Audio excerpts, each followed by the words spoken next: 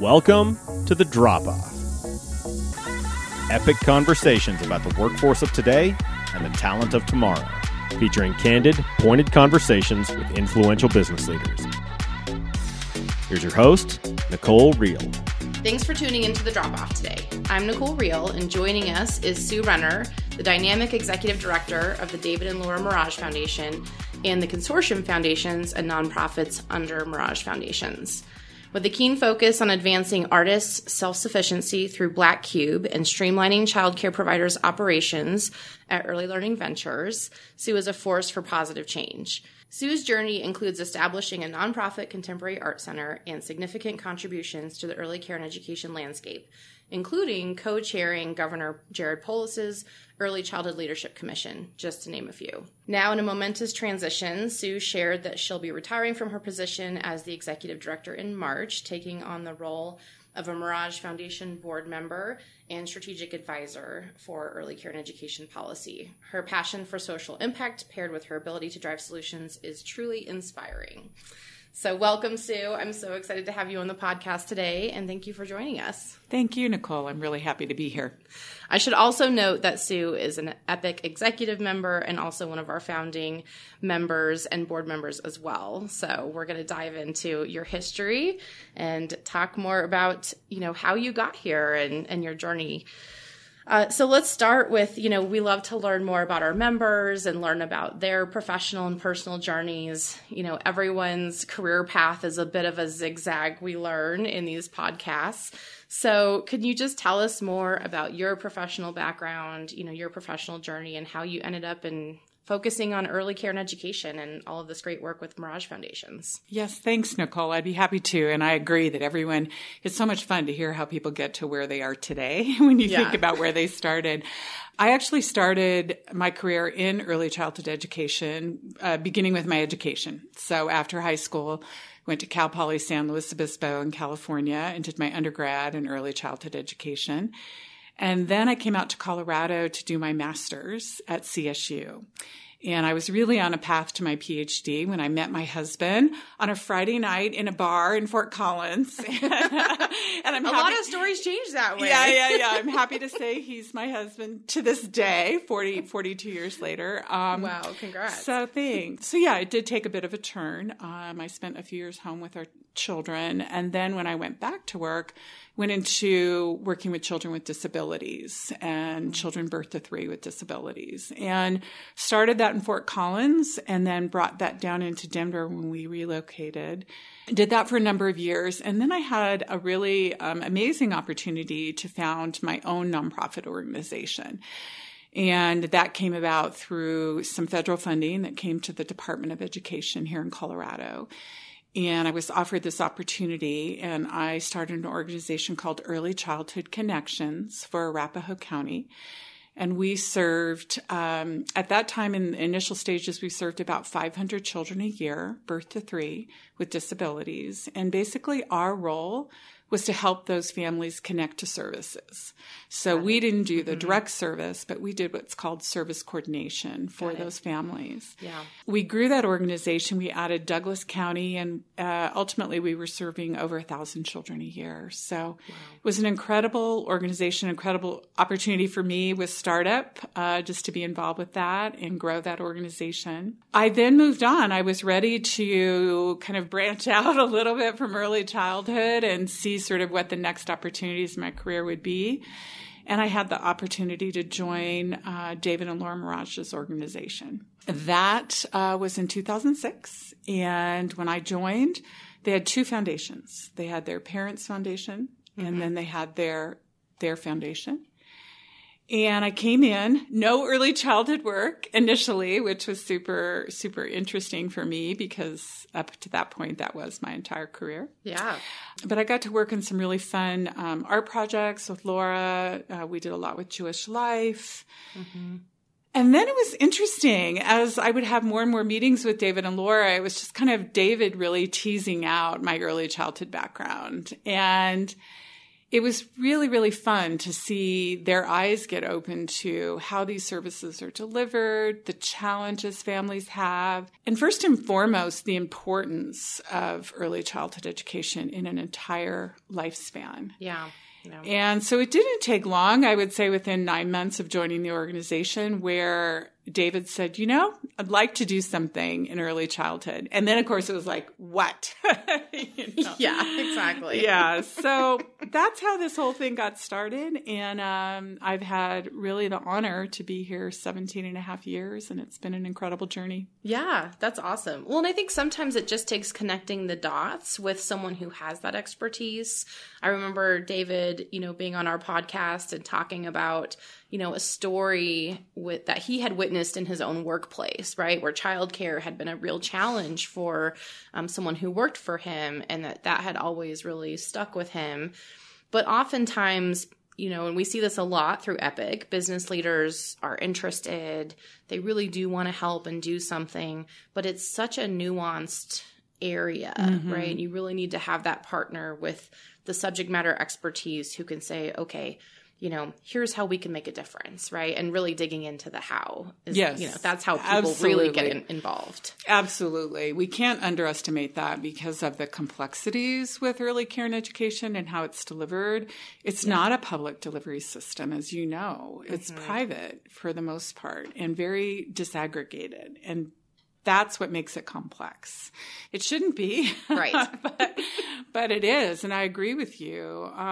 I think the other thing that's really important that I'd like to note is that the power of bringing a business leader's business acumen, entrepreneurial experience. I think a lot of us have entrepreneurial spirit, but maybe not experience with it. And so I think one of the things that David and I and Laura really try to talk a lot about is the power of a philanthropist really bringing their business experience into their philanthropy. For sure. And that's where I think we really saw the energy and the horsepower is when, yes, I could bring my nonprofit expertise, my early childhood expertise, but it was David's business expertise and experience that really came together with that combustion. Yeah.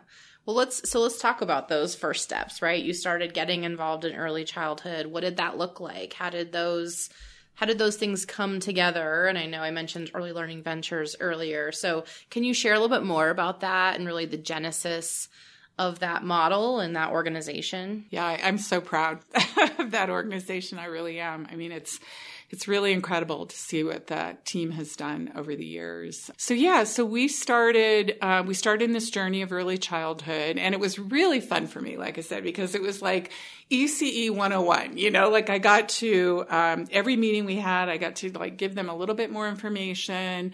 I actually put together a notebook for them, and then we went and started touring the country and started looking at programs because again, neither one of them really had much experience with how are these services delivered. Right. So I really wanted them to see sort of the breadth of the sector. We went to Family Childcare Home. We went to beautiful centers. And then we met with other policy experts and philanthropists around the country that were interested in this work.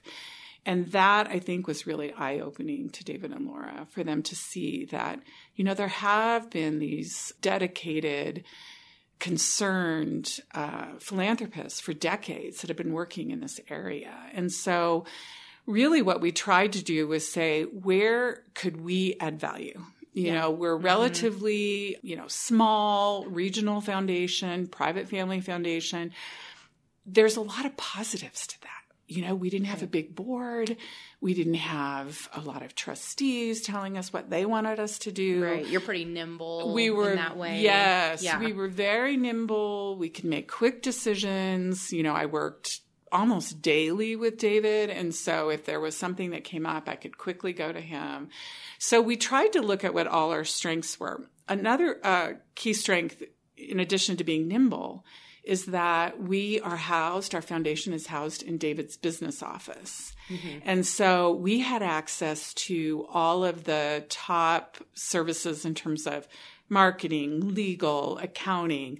And so we could really lean into that as well, which sometimes foundations are not set up that way. Right. So when we put all that together, Nicole, and we looked at what our strengths were, we looked at where we saw big needs in early childhood, we landed on this idea of, could we improve the business model of childcare?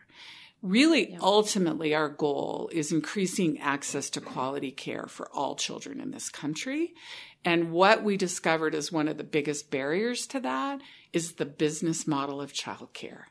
As you know all too well, it's just a very fragile and often failing market. So we really started to take a look at that. And that's where we ultimately landed on this idea of, is there a way to make these small, independent, often fragile childcare businesses stronger? Mm-hmm. That's it. Just flat out, that's what we wanted to do. Yeah. And a lot of these businesses, so it's 90% women, oftentimes I think 60% women of color that we see in the industry across the board. But, the other piece of this is, the margins are so slim in the business, but these individuals are doing what is essentially like 20 jobs. Oh, yeah. Right? I mean, they're running the facility, they're serving as the director and the administrator, they're working with parents, they're filling in gaps in the classroom for ratios or group sizes when people call out, right? They're trying to run their books, all of these pieces.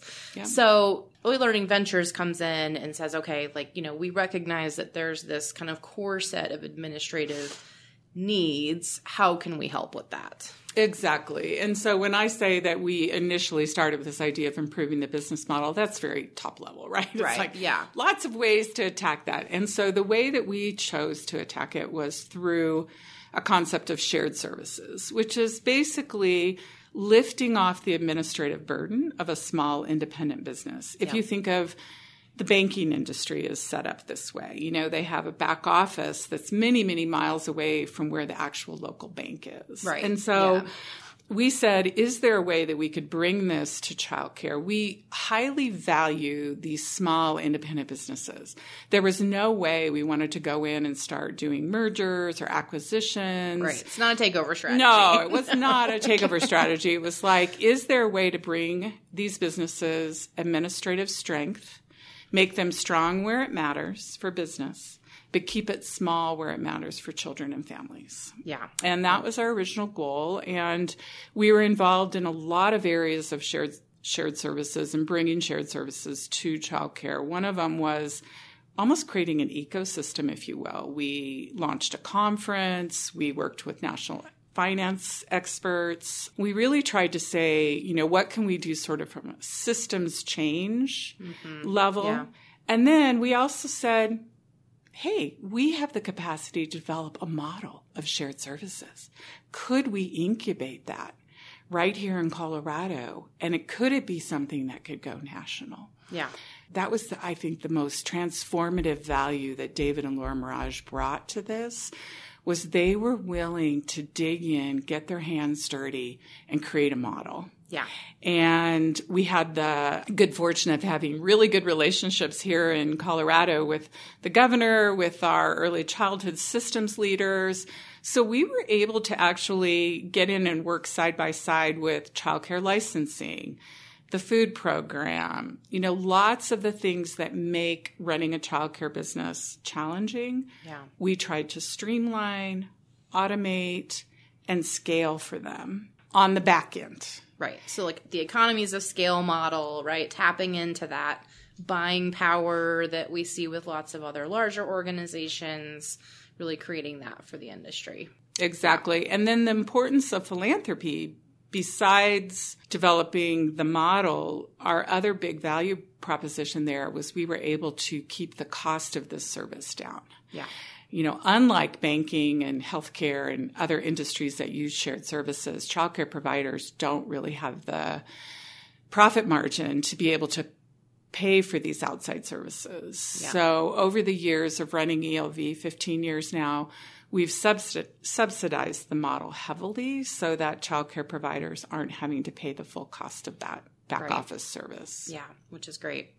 Well, and I'm assuming now that, the national reach has happened, right? You've got some good reach and participation and really a proven model there. Yes, we have. Yeah. They're in 11 states and working. I think we looked the other day, over 1,000 childcare businesses are benefiting from this service now. Wow, that's great. What a cool story. Well, and I think you've done some of that work with, artists and budding entrepreneurs on the, on arts and humanities side as well, right? Because you've also done work with Redline and some of those art galleries. How does that tie into this work as well? Yeah, it's interesting. People are often surprised to hear that our foundation has these very often seemingly separate areas of work, art, Jewish life. Interestingly, there is a lot of connection between them. Yeah. And I would say one of the connections is how we approach our philanthropy. From the beginning, David and Laura they were very interested in using their philanthropic capital as venture funding.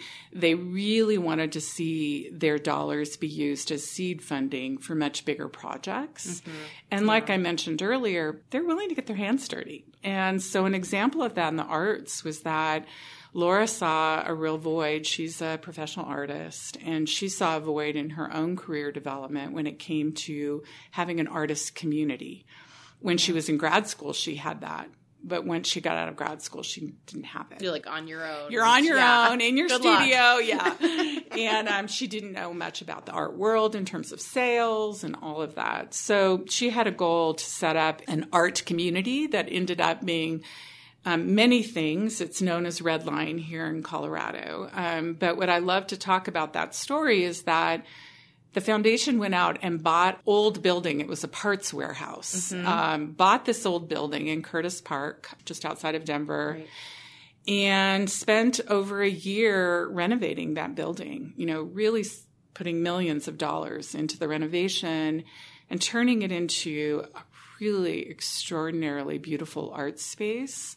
And then the other thing we were doing, so while Laura was doing that, I was over on the operations side saying, we have to start an organization. And so we established a nonprofit known as Redline. We recruited a board. We did all of the things that you have to do. It's a heavy lift. Yes. There's a lot there. Get an organization off the ground. And then Laura, like I said, was working on the design and creativity side of the building, as well as starting to think through the model of having resident artists, a high-tier or top-tier art exhibition.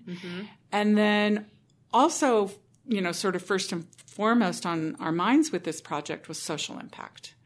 We really wanted to see both the building itself have some sort of an effect on the neighborhood, and we also, of course, wanted the artists that were going to be residents to also be having a positive effect on the community. That organization is also now 15 years old, and I can say that both of those goals have totally come to fruition. Yeah. I mean, the neighborhood is really unrecognizable from what it was 15 years ago. And I do have this little sense of pride that maybe we had a little bit to do with that. And then the organization itself, the artists, oh my gosh, Nicole, they're in their 15th year of having these resident artists who turn over about every 18 months. Wow. Many of who have gone on to have very, very successful artistic careers. That's incredible. Yeah. And quite an alumni group, I imagine, too. If you can, if you actually look at, over that time period, how many of those artists moved through Redline and were supported through that work. That's awesome. Absolutely. I love it. Well, let's transition a little bit. We're going to transition over to Epic because I know that you've been involved really since the beginning with Epic.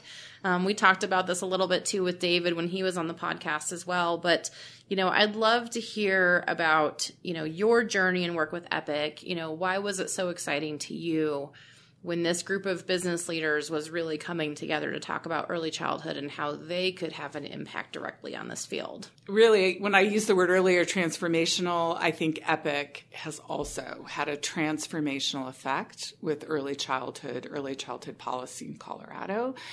I love talking about Epic. So when we first started, like I said, we went down the path of business transformation and really trying to see what we could do to be a catalyst for that in the childcare industry. Right alongside that, we realized that unless we change the funding model, unless we increase the public investment in early care and education, we can do all we want on the business side. These businesses are still going to be fragile and failing. Right. And so David was very, very supportive of putting a pretty significant portion of our work into early childhood policy reform, both at the federal level and the state level. Yeah. And so as we are working on some of those early efforts, and again, it was all about increasing the public cost share, if you will, of childcare. Yeah. As we were working on that, David and I were having a lot of meetings with his peers, individuals who were very politically astute, very politically, really knowledgeable about how to use their political capital. I'm sitting in those meetings thinking, oh my gosh, we don't have enough of this in early childhood, For sure. So right. It was David, though, that after a couple of those meetings said to me, and I'll never forget, driving back to the office from a meeting that we had where he said, Sue, I think we need to create an organization. And what he talked about at the time was a business roundtable. I think that was terminology that maybe he had from other areas of work. And he said, I think we need a business roundtable that we can tap their political influence. They can put early care and education, early childhood education at the top of their political agenda. And I was just sort of thinking, wow, that sounds wonderful, David, but how does this happen? You're literally taking business leaders who've never even thought about how little kids are cared for. Exactly. So our first idea was to reach out to the Denver Metro Chamber, which we did, because I thought, they have committees, and I thought maybe they could form an early childhood committee. And so we went and met with their CEO at the time, who was, very lovely, very welcoming to our meeting, and basically said no. He said, Sue, we have an education priority. It's higher education. Yeah. He goes, I love what you guys are doing. We can't take it on. So our next stop was Colorado Concern. Mm-hmm. And we went and we met with Janice Sinden and I went with my colleague, Lindsay Dolce. We kind of told her about our ideas, and she jumped on it. She said, Sue, year over year, our members have put education at the top of their priorities. We're not doing enough about it. There's other organizations that are working on K-12 and higher ed, but I've not heard of anybody working on early childhood. Yep. And I can't even tell you, Nicole, the feeling that I had after that meeting. It was so validating. And again, she was just so interested, and she said, I need to learn more. Yeah. She mentioned in the meeting, I believe he was their chair at the time, Dan Ritchie. Mm-hmm. And Dan, of course, had a strong and, high interest in early childhood. He was very involved with the Buell Foundation, who's, deeply involved in early childhood. And so David and I came back, we talked about it, and we had lunch with Dan. Dan was super excited. He was like, yes, Colorado Concern, yes, early childhood. And so it wasn't long, I don't think, Nicole, probably within weeks that we were able to get the founding partners pulled together. Yeah. Mile High United Way with Christine Bonero was hugely supportive. Colorado Children's Campaign, Chris Watney. And that was very important to us, too, that while we were sort of organizing the business sector around this, we didn't want to leave out our nonprofit, longstanding partners. Right. People have been involved in this advocacy work forever and ever. And we thought we viewed it as we're bringing them a new tool, a new lever for advocacy, and we wanted them to be working right alongside. To this day, we have almost that same core group of founding organizations together with the growing sort of army of business leaders, where we started with Colorado Concern and a handful, we now have just the most powerful business leaders in Colorado who are putting early childhood at the top of their priority list when it comes to advocacy. Right. Yeah. And you don't have to be an expert in this space to make really big impact and change. And I think that's one of the great powers of EPIC is, like you said, we are leveraging that political capital, that influence, those names, those voices, because they are powerful. There's so much power that's carried with being a notable CEO, right? A business leader, a large employer, a philanthropist. Those words have power. And so that's the great thing about Epic is, we are working with people who say, hey, this is not my area of expertise, exactly. right? I'm not an expert here. I don't know a lot about it, but I know enough that this is important and we're going to prioritize this. So, yeah, I agree. And I think, something I mentioned earlier about business leaders' expertise. I mean, a lot of our members know how to work the capital. They know how to access political power when they need it because they've done it for years for their businesses. Right. And so, what I think has been really fun with Epic is seeing how excited business leaders get when they can go to the Capitol and talk about little kids, and talk about childcare.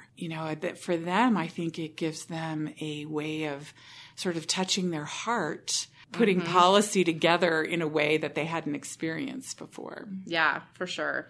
Well, if you have one thing to say to business leaders or anyone really who's listening to this podcast, what would you say to them about getting involved in Epic? Well, first and foremost, early care education means something to all of us, to society. What happens to a child in the first 1,000 days of their life sets them on a course. Their brain development in those early months and years is the foundation for everything that comes after.